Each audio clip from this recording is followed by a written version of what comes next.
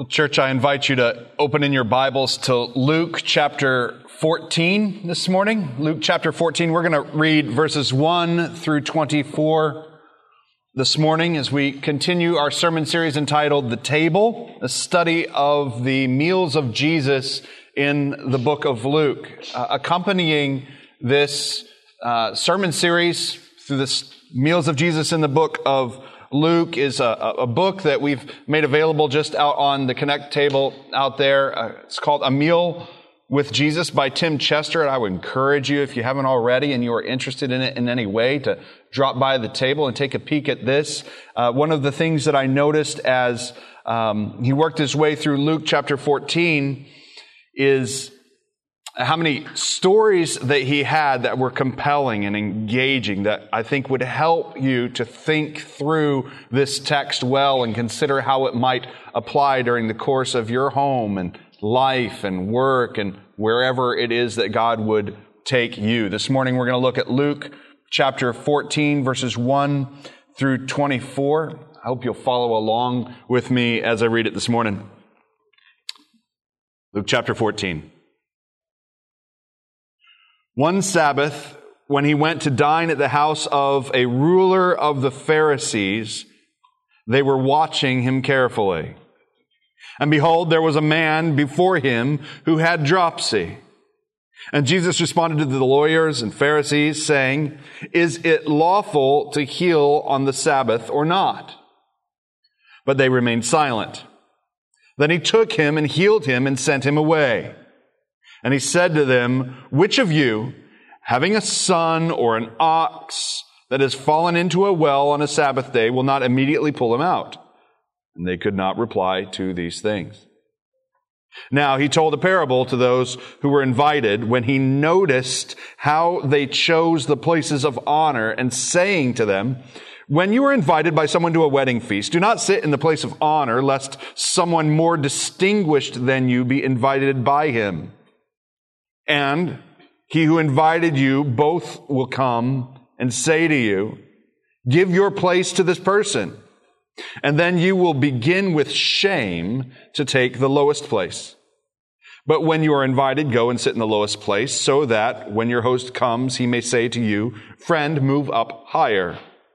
Then you will be honored in the presence of all who sit at the table with you. For everyone who exalts himself will be humbled, and he who humbles himself will be exalted." He said also to the man who had invited him, "When you give a dinner or a banquet, do not invite your friends or your brothers or your relatives or rich neighbors, lest they also invite you in return and you be repaid. But when you give a feast, invite the poor, the crippled, the lame, the blind, and you will be blessed, because they cannot repay you. For you will be repaid at the resurrection of the just."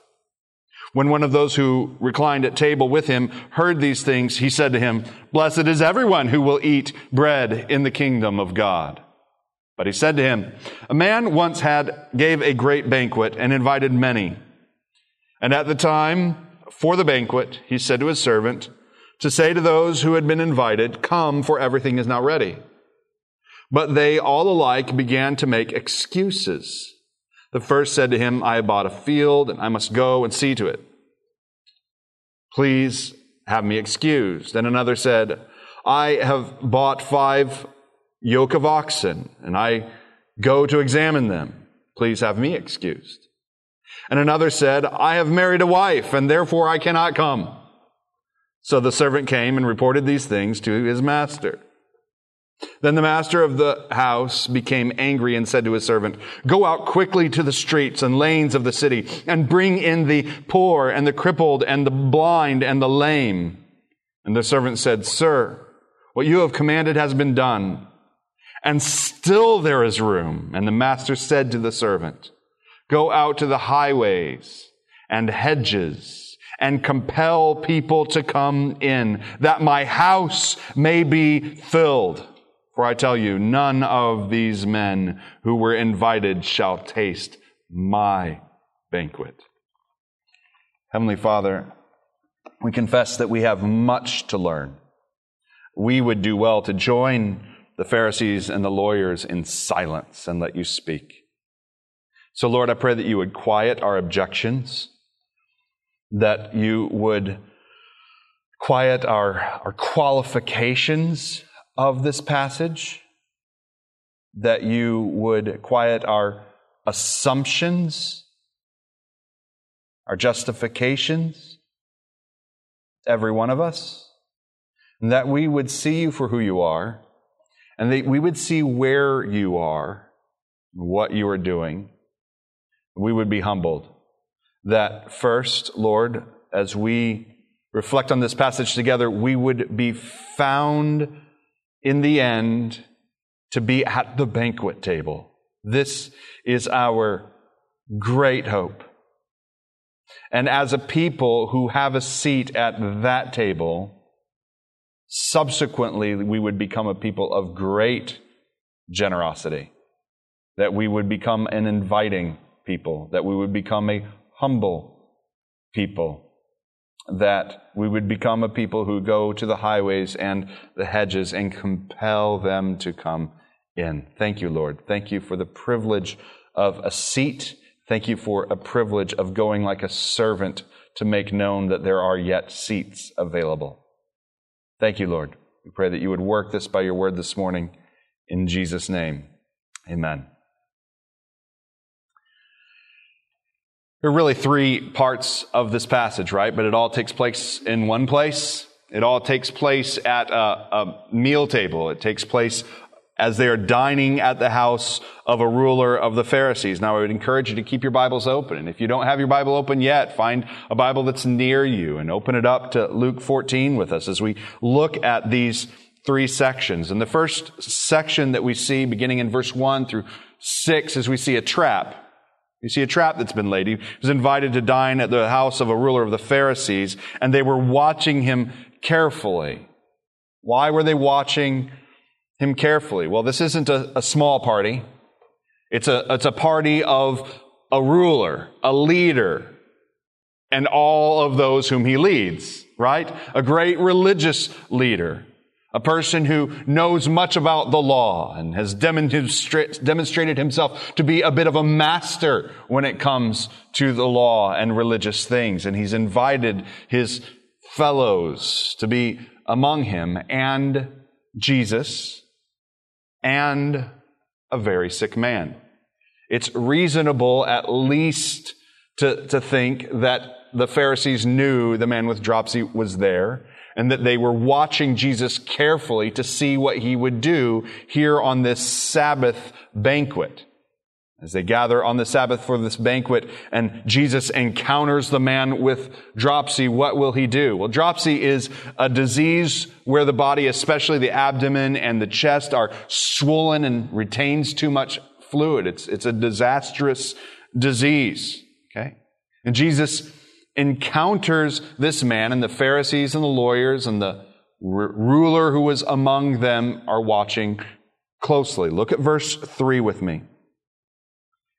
I love this. I love when Jesus responds when nobody really asked a question, right?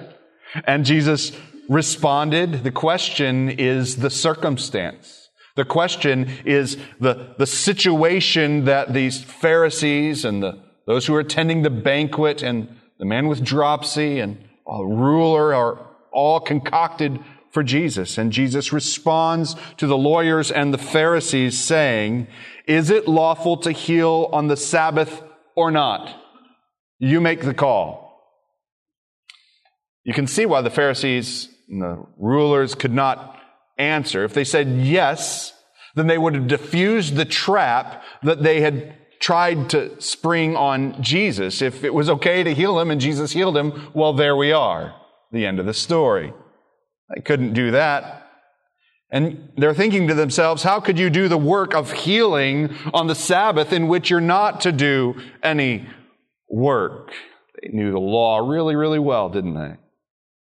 But if they said, no, you shouldn't heal this man, it is unlawful, then they would be perceived as heartless. They knew the trap that they had sprung on Jesus, and Jesus springs the trap by simply asking a question in response. truly wise. It's a wonderful way to go about a dialogue with a person who is asking questions. It's to simply turn the questions back and ask some yourself. Well, in this case, they happened to be quiet.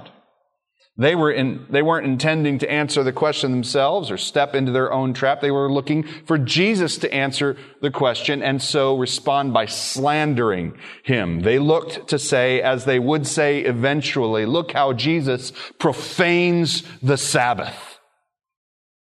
Right? It would seem that the Pharisees were the ones who were doing all the work on this day. They seemed to be quite mischievous on this Sabbath day to arrange this circumstance, and yet they're trying to trick Jesus.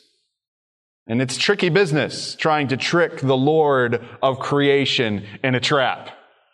Now, here they are, and the trap springs, and it winds up being sprung on them. Jesus wouldn't have any of it. It's no question, it's no trap for Jesus. Why? Because it's no trap for Jesus to be presented with an opportunity to display grace and mercy, which displays the glory of his character and the righteousness of the Father and the power of the Spirit. It is no trap at all. And Jesus does not fall into it, but rather runs right through it to heal the man. Look at verses 5 and 6. And he said to them, which of you, having a son or an ox that has fallen into a well on a Sabbath day, will not immediately pull him out? And they could not reply to these things. They had no reply. Jesus had already made up his mind. He'd already made up his mind and gone about a healing work. It's the Lord himself who gave the parameters of the Scriptures, right? And the parameters of the Scriptures are difficult for the Pharisees to untangle because they are trying to leverage them for self-righteousness, which is something that the Scriptures were never intended to create in the hearts of mankind, but Jesus finds them easy to unravel. He considers the law of God and he remembers these two things. Love the Lord your God, right? Which is what the Pharisees and the lawyers were claiming to be doing by their supposed obedience to the law, a careful obedience not to work on the Sabbath, not to do the work of healing or not to do the work of mercy upon this man with dropsy. Love the Lord your God. And the second is like it, right? Love your neighbors as yourself. And here they are to dine together. Here they are to enjoy a party together with the man with dropsy left suffering outside. Jesus says, if you have an ox caught in a ditch, help it. This isn't complicated. This isn't a tangle. This isn't a parsing of the law. If you have a neighbor in need of help, help him. Even if you'd like to hide behind your religious veneer and avoid touching the low and the broken, help him.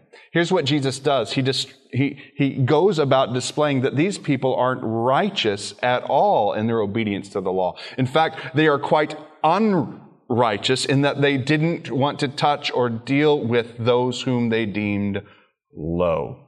Those that they would have to go into the highways and the hedges to go and display mercy, as we'll see later on. In fact, the call of Jesus in this passage is not only to go and show mercy to those who may be in a position of need, to those who are low and broken, but rather, as we'll see, Jesus has two things. Jesus will tell us to see yourself as low, to see yourself as low and broken at the feast of the table of the Lord. Do you see how that completely alters the situation at the top of the passage? To see yourself as the one who is low and broken. And later that you would see yourself as the one who would invite the low and the broken to the feast to dwell among you. Now, what follows that Jesus has in the next two sections of the passage is a message to all who would hear about how to be a guest and how to be a host. All right, these are your only two options if there is a meal involved. Okay, so he's just going to cover everybody who is here, how to be a guest and how to be a host. It's an invitation to the greater feast in the kingdom of heaven. The whole of the following meal is about heaven and hell. This isn't about how to eat McDonald's. All right? Although McDonald's very often is exactly the place where heaven and hell is at stake. Perhaps it's not a story about how to eat a meal in your house. But it is telling us that the way that we eat the meals in our house, and the way that we barbecue on the weekend, and the way that we open up our dorm room and we're wondering who will stop by, is the place that reveals heaven and hell. Let us consider two more parables in light of how Jesus concludes his teaching at this meal. At the end of this meal, Jesus says in chapter 14, verse 24, he says this, "For I tell you, none of those men who were invited shall taste my banquet." That is the gravity, the weight that we ought to carry with us as we receive Jesus' teaching. Let us parse it well and let us receive it with faith. Verses 7 through 11, in this second section, really as Jesus launches into his teaching, unpacking why he goes about the things that he does at the beginning of the chapter, verses 7 through 11, he's speaking to the guest. Now, I love this. Verse 7, now he told a parable to those who were invited when what? When he noticed how they chose the places of honor. It's then that he said to them, he noticed. I love this about Jesus. He's got good eyes. He looks around and he sees things and he makes note of what he sees. In this particular case, he looks around and he sees the way they chose the places of honor and launches into a parable. We see him continuously noticing from the hillside. We see Jesus. He sees all the people who are harassed and helpless like sheep without a shepherd. I wonder why no one before him saw that. He sees the rich young ruler whose wealth prohibits him from following after the Lord in faith, and he saw the man. He sees into the hearts of a series of disciples that are too enamored with the things of this world to actually follow after him. It turns out that they were would-be disciples, but couldn't follow after Jesus because they couldn't leave the things of this world. And Jesus sees into their hearts. He sees, he has good eyes. He lifts up his eyes, he uses them, and he notices. I wonder, as he lifts up his eyes and looks around the room, I wonder, were they trying to sit closer and closer to the ruler of the synagogue? Well, obviously, because that would be the seat of honor, right? You have the ruler of the synagogue and a series of Pharisees and lawyers who are in this place, a ruler of the Pharisees, and he's watching them jockey for position to be closer and closer to the ruler. Now, as I'm thinking of where Jesus is probably sitting in this gathering, he's probably somewhere at the foot of the table. He did, after all, just break the law and heal a man with dropsy. And as they're moving their way closer and closer to the ruler of the Pharisees, I wonder, did they realize that they were moving themselves further and further from the King of Kings? Carry that with you when you consider the way that Jesus unpacks this passage. As we move ourselves higher and higher in the place of honor, perhaps we're moving ourselves further and further away from the Lord. Brothers, I find myself often making this call. Lift up your eyes and look. Brothers and sisters, what if we used our eyes? What if we saw what is taking place around us, no matter where we are? In fact, lift up your eyes and look at the Word. It's why every Sunday when we gather, I say, please grab your Bible or a Bible near you, that we would lift up our eyes and actually look at the words that are there. That we would humble ourselves enough to believe that we don't know it yet. That there is yet something to be learned, something to be seen, and the Lord might work in our lives this morning. Lift up our eyes and look. That just after the last song and we are sent out and we're told, go and be the church, that the first thing you would do is you would lift up your eyes and look around you. Now I know almost all of you do that. You know how I know you do that? Because I know I do it. I know the inclination of my heart is to lift up my eyes and look for a familiar face. Look for someone who might be friendly. Look for someone who might invite me to sit close to them at lunch today. But what if we lifted up our eyes and looked like Jesus looked? What if we scanned the room and looked for someone who's standing off to the side or trying to make a beeline out the door because they're not sure if there's even a seat anywhere at the table for them? What if we lifted up our eyes during a lunch break? I know it was a hard morning, and I know last night was late, and you just really want to find a quiet place. But what if you lifted up your eyes and looked and saw that there are many others with the same story? They could use encouragement today. They could use invitation. What if you lifted up your eyes and looked around your homes? What if you were in your yard and lifted up your eyes and saw your neighbor?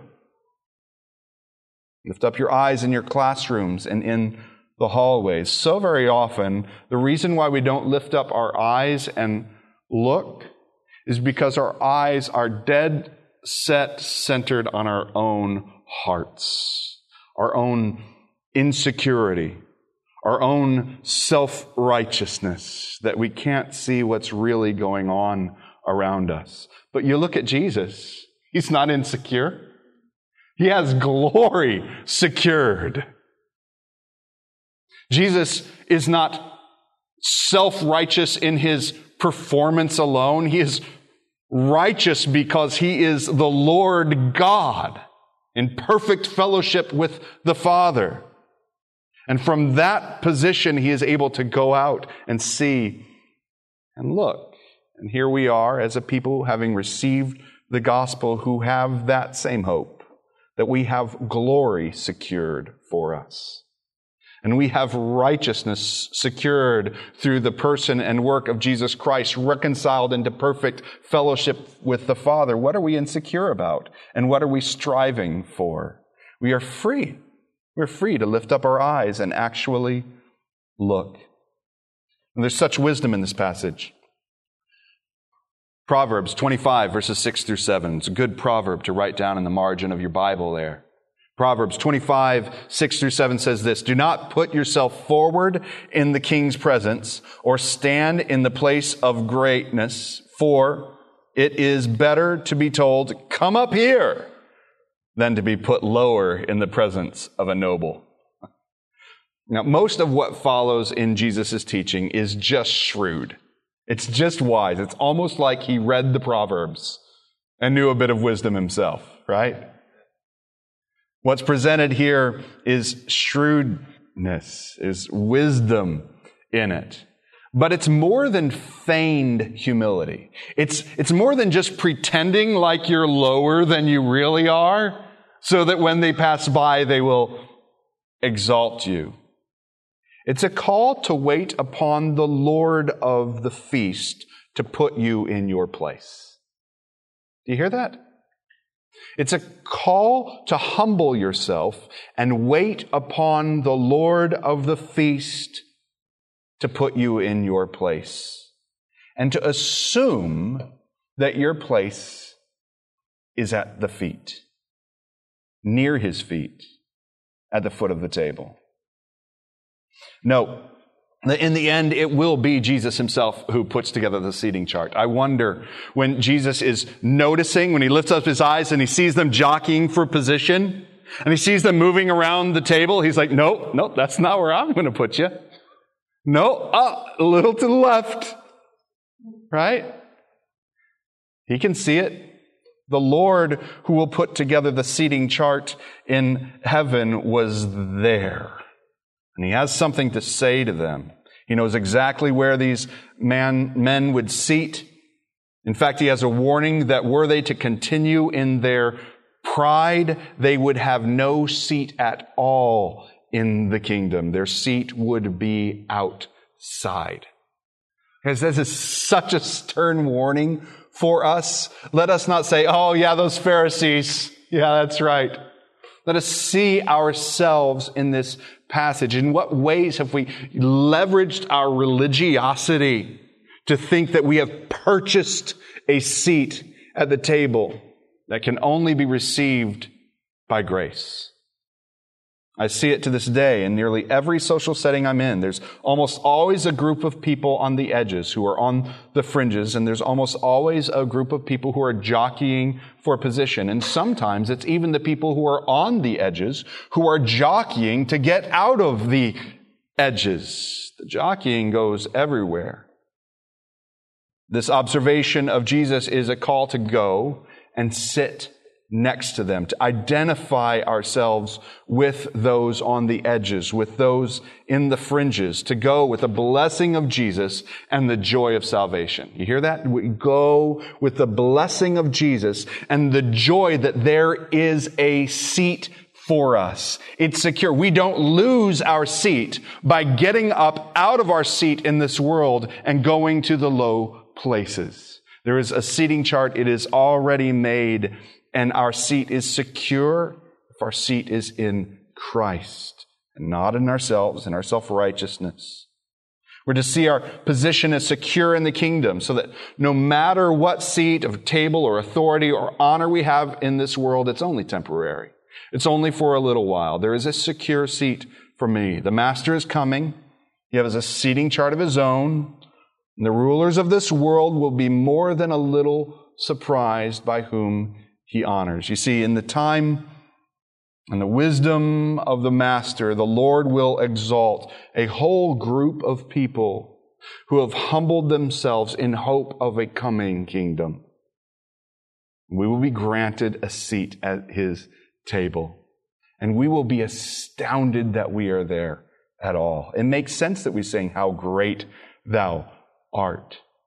It makes sense because our heads will be bowed and we will say, oh, what right do I have to be here apart from the grace of Christ? How great you are. It's a message to a people who are guests. But that's not all that Jesus has to say. He has some other words, and they are words to the host. I was shocked by just how pointed, how straightforward it is. In verses 12 through 24, Jesus speaks specifically to the man who invited him. Verse 12, he said also to the man who had invited him, when you give a dinner or banquet, do not invite your friends or your brothers or your relatives or rich neighbors, lest they also invite you in return and you be repaid. And he's like, oops, already made up the guest list. They're all here and you just named them all, right? He's caught. He's caught, and he's about to get really caught in the middle of the parable. And here they set a trap for Jesus. It's hard to spring a trap on the Lord of creation. Jesus speaks to the host, and he notices who he is. He notices his heart, and he sees it by looking at his guest list. That's so important. I'm not sure what your guest list looks like. I'm not sure what it is that you invite people to. I'm not sure where and how you play host. But everyone does in one way or another. And I wonder what Jesus would notice about us, what parables he would say if he saw my guest list and saw my heart. Jesus cautions, again, a shrewdness. He cautions against the use of meals as a means for climbing the social ladder. This morning's message is entitled, Meals as Enacted Mission. What mission are you on in the arrangement and your use of meals? You know, I just think of one of the places I've used meals. I've used meals, and something tells me this may resonate with some, to be really short little things that I work at my desk so my employer will see how hard I'm working. Is that an act in mission? Oh, yes, it is. I am on a mission to exalt myself in the workplace. What if I took the full hour that was allotted to me to labor for the sake of someone, to encourage someone, perhaps to read the scripture with someone even, to go make that awkward ask and, hey, you know, I'm a Christian and I heard that you go to church or something, and would you be interested in reading the Bible sometime, perhaps tomorrow over lunch? Specifically, when Jesus cautions them about the use of their meals and questions the mission that they are on, the invitation to a meal is not an invitation to become indebted, not to use a meal as an invitation to ingratiate others to yourself, but rather to use meals as an invitation to become related. That's the beauty of what we see Jesus do over and over again. When he lifts up his eyes and he looks and he sees someone who is on the fringes, he brings them to himself and he enters into them. He often touches them. He enters into a conversation with them. He sends them out forgiven and reconciled so that they are his brother, his sister in the kingdom. Our invitations are not ways to indebt people to ourselves. It is a way, in a hope, and in a prayer that the Lord would make us relatives someday. Verse 14 tells us that they cannot repay, lest they invite you in return and you be repaid. In verse 14, and you will be blessed because they cannot repay you. You see how this works? The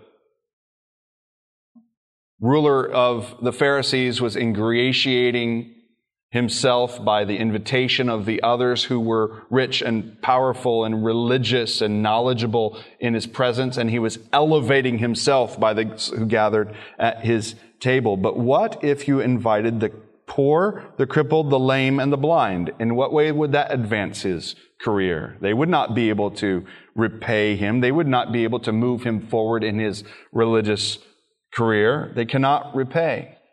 So what is the payoff? He doesn't pull any punches. There's no side gig here. He's honest. When you invite the crippled and the poor and the lame, he doesn't say it's going to be a rocking cool party. You're going to have such a great time. He doesn't say that there's this other way that they're going to be able to pay you because people will see how humble you are and how charitable and how merciful you are, and then they're going to make you an even higher ruler among the Pharisees. No, he's honest. He says, nope, they won't be able to pay you. And there you are. Period. For you will be repaid at the resurrection of the just. The crippled, the lame, the blind, they will not be able to repay you. In fact, there may be no repayment in this world. Seems like a money pit. Seems like a poor investment.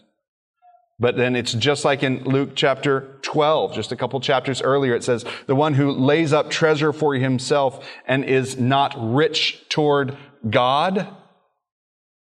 Well, in this case, the Lord will repay. He'll repay in the context of his kingdom at the resurrection of the just. Notice that Jesus' word is not humble yourself, for then you will be humble. The great goal of our humility is not that we would be humble. Instead, he appeals for our need for place. He appeals to our need for investment and return. He doesn't say, give everything away, for then you shall be poor. Now go get them, folks. No, he lays out something that is quite appealing to our appetites. Jesus is not afraid of our appetites. He is concerned that they are misshapen. And he's not concerned that we invest. He's concerned that we make poor investments, temporary investments. His call isn't to be humble so that you would be humble. His call is so that you would be humble with the promise that the Lord will reward on the day of the resurrection of the just. I love that quote from C.S. Lewis. Just paraphrasing a bit. It would seem that our Lord finds our desires not too strong, but too weak. We are half-hearted creatures fooling about like an ignorant child who wants to go on making mud pies in a slum because he cannot imagine what is meant by an offer of a holiday at the sea. We are far too easily pleased. You see, this ruler of the Pharisees thought he was really something. He thought he had obtained some great position, some great power, some great authority, some great respect. And Jesus says that's nothing. Poor investment. There is an investment. There is a return that is to come. Verse 15. When one of those who reclined at table with him heard these things, he said to him, but wait. Blessed is everyone who will eat bread in the kingdom of God. And Jesus is thinking, can't argue with Scripture. It's true. It's very true. How right he is. Revelation 19:9, the angel would tell John, blessed are those who are invited to the marriage supper of the Lamb. Blessed. Yes. But how wrong he was. He was wrong in his assumption that wealth or power or heritage or race or influence is a sure ticket to the table. He is right that you are blessed to be and eat bread at the kingdom of God. He was wrong about who would be there and the means of securing that position. His assumption was that everyone who was religious and powerful at the table were essentially just eating their way right into the kingdom. While in reality, they were excluding those who would be there. To play about in this world with the things of this world is to ignore the invitation to come and feast in the kingdom. He offers a parable. Verse 16, we're going to walk through the parable quickly. He said to him, a man once gave a great banquet and invited many. It's a context. A great lord, a great master of a great household is putting on a banquet. And he invites many. He offers the invitation in verse 17. At the time of the banquet, he sent his servant to say to those who had been invited, come, for everything is now ready. Come. It's ready. Come and dine. Come and take part in the feast. Verse 18 comes. They all alike began to make excuses. And they make 3 excuses. One says, I have a field, have to go take a peek at it. Like you didn't look at it before you bought it, right? It's an excuse. Well, I have 5 yoke of oxen. I'm going to have to go look at them.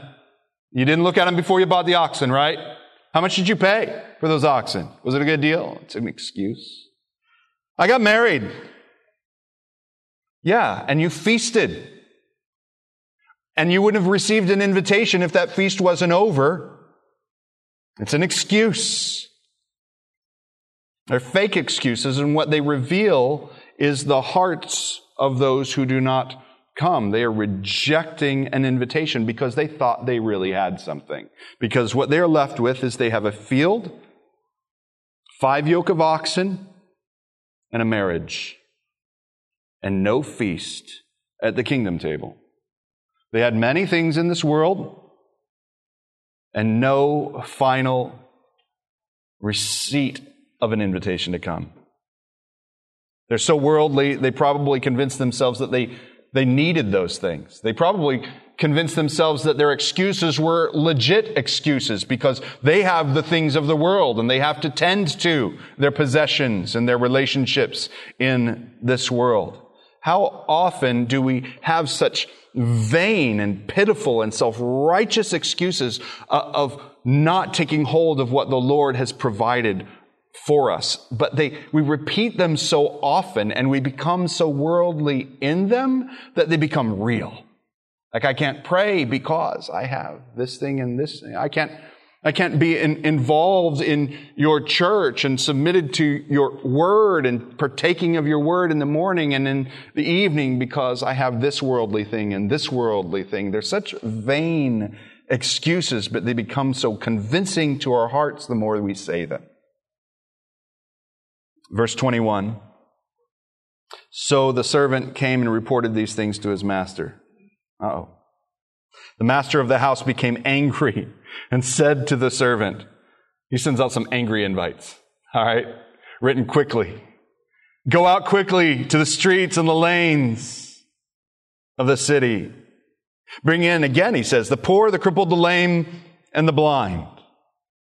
The grace of the gospel is not only the provision, it is the invitation. It can be found in those who are invited. The grace of the gospel, we can see it not only by looking at what the feast is that he's provided, what the grace is, what the glory that we have been invited to, but by also looking around and seeing that it's sinners who have been invited there. You see, the angels long to look into the glory of the gospel for two reasons. Because it's glorious, because it's gracious, because it's great, because it reveals the greatness of the character of our God, and also because they're amazed. They're amazed at who it is that the Lord God has reconciled to himself. He has brought Jew and Gentile, slave and free, male and female. He has brought all of these to be reconciled to God. I'm reminded of my wife's meals. She loves to prepare a meal table. How often does she set out a beautiful and abundant table? And she's sent out invites, and then she looks around. Literally, she'll do this. She'll look around at the table and say, wait a minute. We only have 6 coming, and there's 8 chairs. And so she starts inviting. She's on the phone and she's thinking of everybody. She's like walking down the street with a dog and inviting people that she sees and going everywhere trying to fill up the table. In fact, one of the things that's become a catchword in our house is there room at the table? As long as there is room at the table, there is a responsibility to go with invitation. It's one of the reasons why we have 4 kids, 6 people in our house, because at that time in our lives, we looked around our table, there were 6 seats. We had 3 kids and we said, there's room at the table. Let's have one more. Thank goodness we took care of all of that there. We came here and there's 8 seats at the table. Maybe we'll fill those 2 someday. In the meantime, we look at the table and we say, there's got to be somebody to invite. There's got to be somebody. There's got to be somebody in some highway, hiding behind some hedge, to be brought in. We who have access to the kingdom through faith in Jesus should also know the basic principle of the kingdom. This is so important. It's so important, especially in the letters of John, 1st, 2nd, 3rd John. There is no joy in the feast until the table is full. There's no joy in the feast until the table is full. Yes, blessed is everyone, but not until everyone has gone out and gotten the rest. That is the work of the age that we're in. Are you looking forward to the kingdom of heaven? Not until the table's full. Do you want the joy of seeing the Lord? Do you want Him to return quickly? Come, Lord Jesus, come. Go and get the rest. The joy of the feast is not until the table is full. It's why Jesus came. He looked at the table that the Father had set. And He saw that the Father had given to the Son a people. And He came and He got them. There's still room. Jesus is alluding to the Jews in Jerusalem. Even when the news goes out to a humble few of God's people, the Jews who make no excuses and do come in humility, there's still room at the table. And so it goes out beyond the Jews to the Gentiles. The word goes beyond a nation and a people and goes out to the highways and the hedges and the streets and the alleys. And there's a subtle announcement in this passage that the Jews too will come into the kingdom feast. Verse 24 is powerful. Verse 24 says, I tell you, none of these men who were invited shall taste my banquet. I think that my isn't just referring to the host in the parable.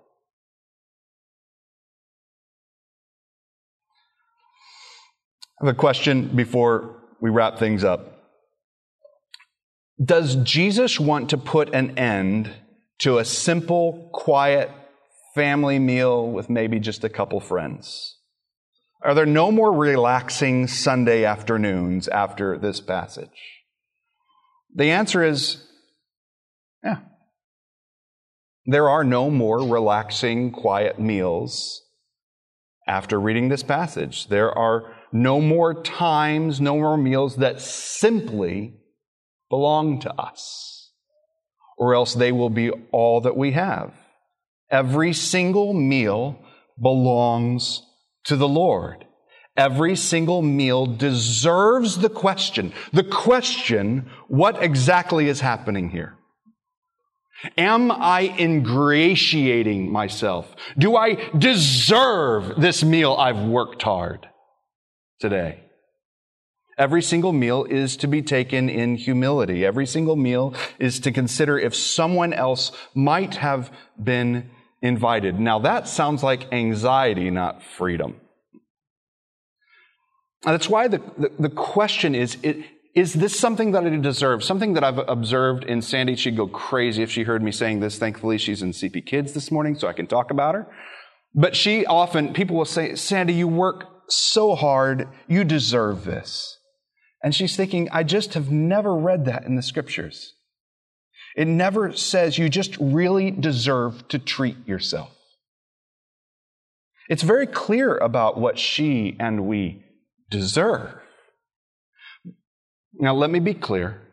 The grace is this. The Lord knows that we are to rest in Him. The Lord knows that it is sweet at times to go home and gather our family close and say, let's rest in the Lord. Let's pray together and thank Him for this meal, and that we would be full and that we would be strong for what the Lord has for us this week. Is it the end of all family meals? No. Is it the end of ever dining with a friend? No. It is the end of ingratiating ourselves and assuming that that time belongs to us and not to the Lord. I love this illustration that John Piper gave at the end of preaching on this passage. He said this: on the back of your bulletin, there's a paragraph which says, if you would like to enjoy the blessing of having Lao or Hmong family to join you for Thanksgiving dinner, please call the church office between 8 and 4:30, and evenings call Rick and Mary Wilson. I pray that we will all see the connection between this opportunity and Luke 14. Well, it's not Thanksgiving time, but it was just July 4th, and there's lots of cause for partying in the remaining days of summer. I think you will see the connection between this opportunity and Luke 14. I want to close with this. I've been watching a lot of the World Cup soccer, watching England work their way through the ranks, right? And in the middle of World Cup soccer, at the halftime break, there's a commercial that's on repeat. Perhaps you've seen it. It's an E-Trade commercial. And it says this: there they are, your neighbors. You like them. They always remember everyone's names. Your kids love swimming in their pool. You love them. They have a lot. You forget your trunks. They loan you some. They have a section in their stock portfolio just for pool stuff. Everyone likes them. You like them. But you'd like them better if you had more money than they do. Don't get mad at your well-loved neighbors. Get E-Trade.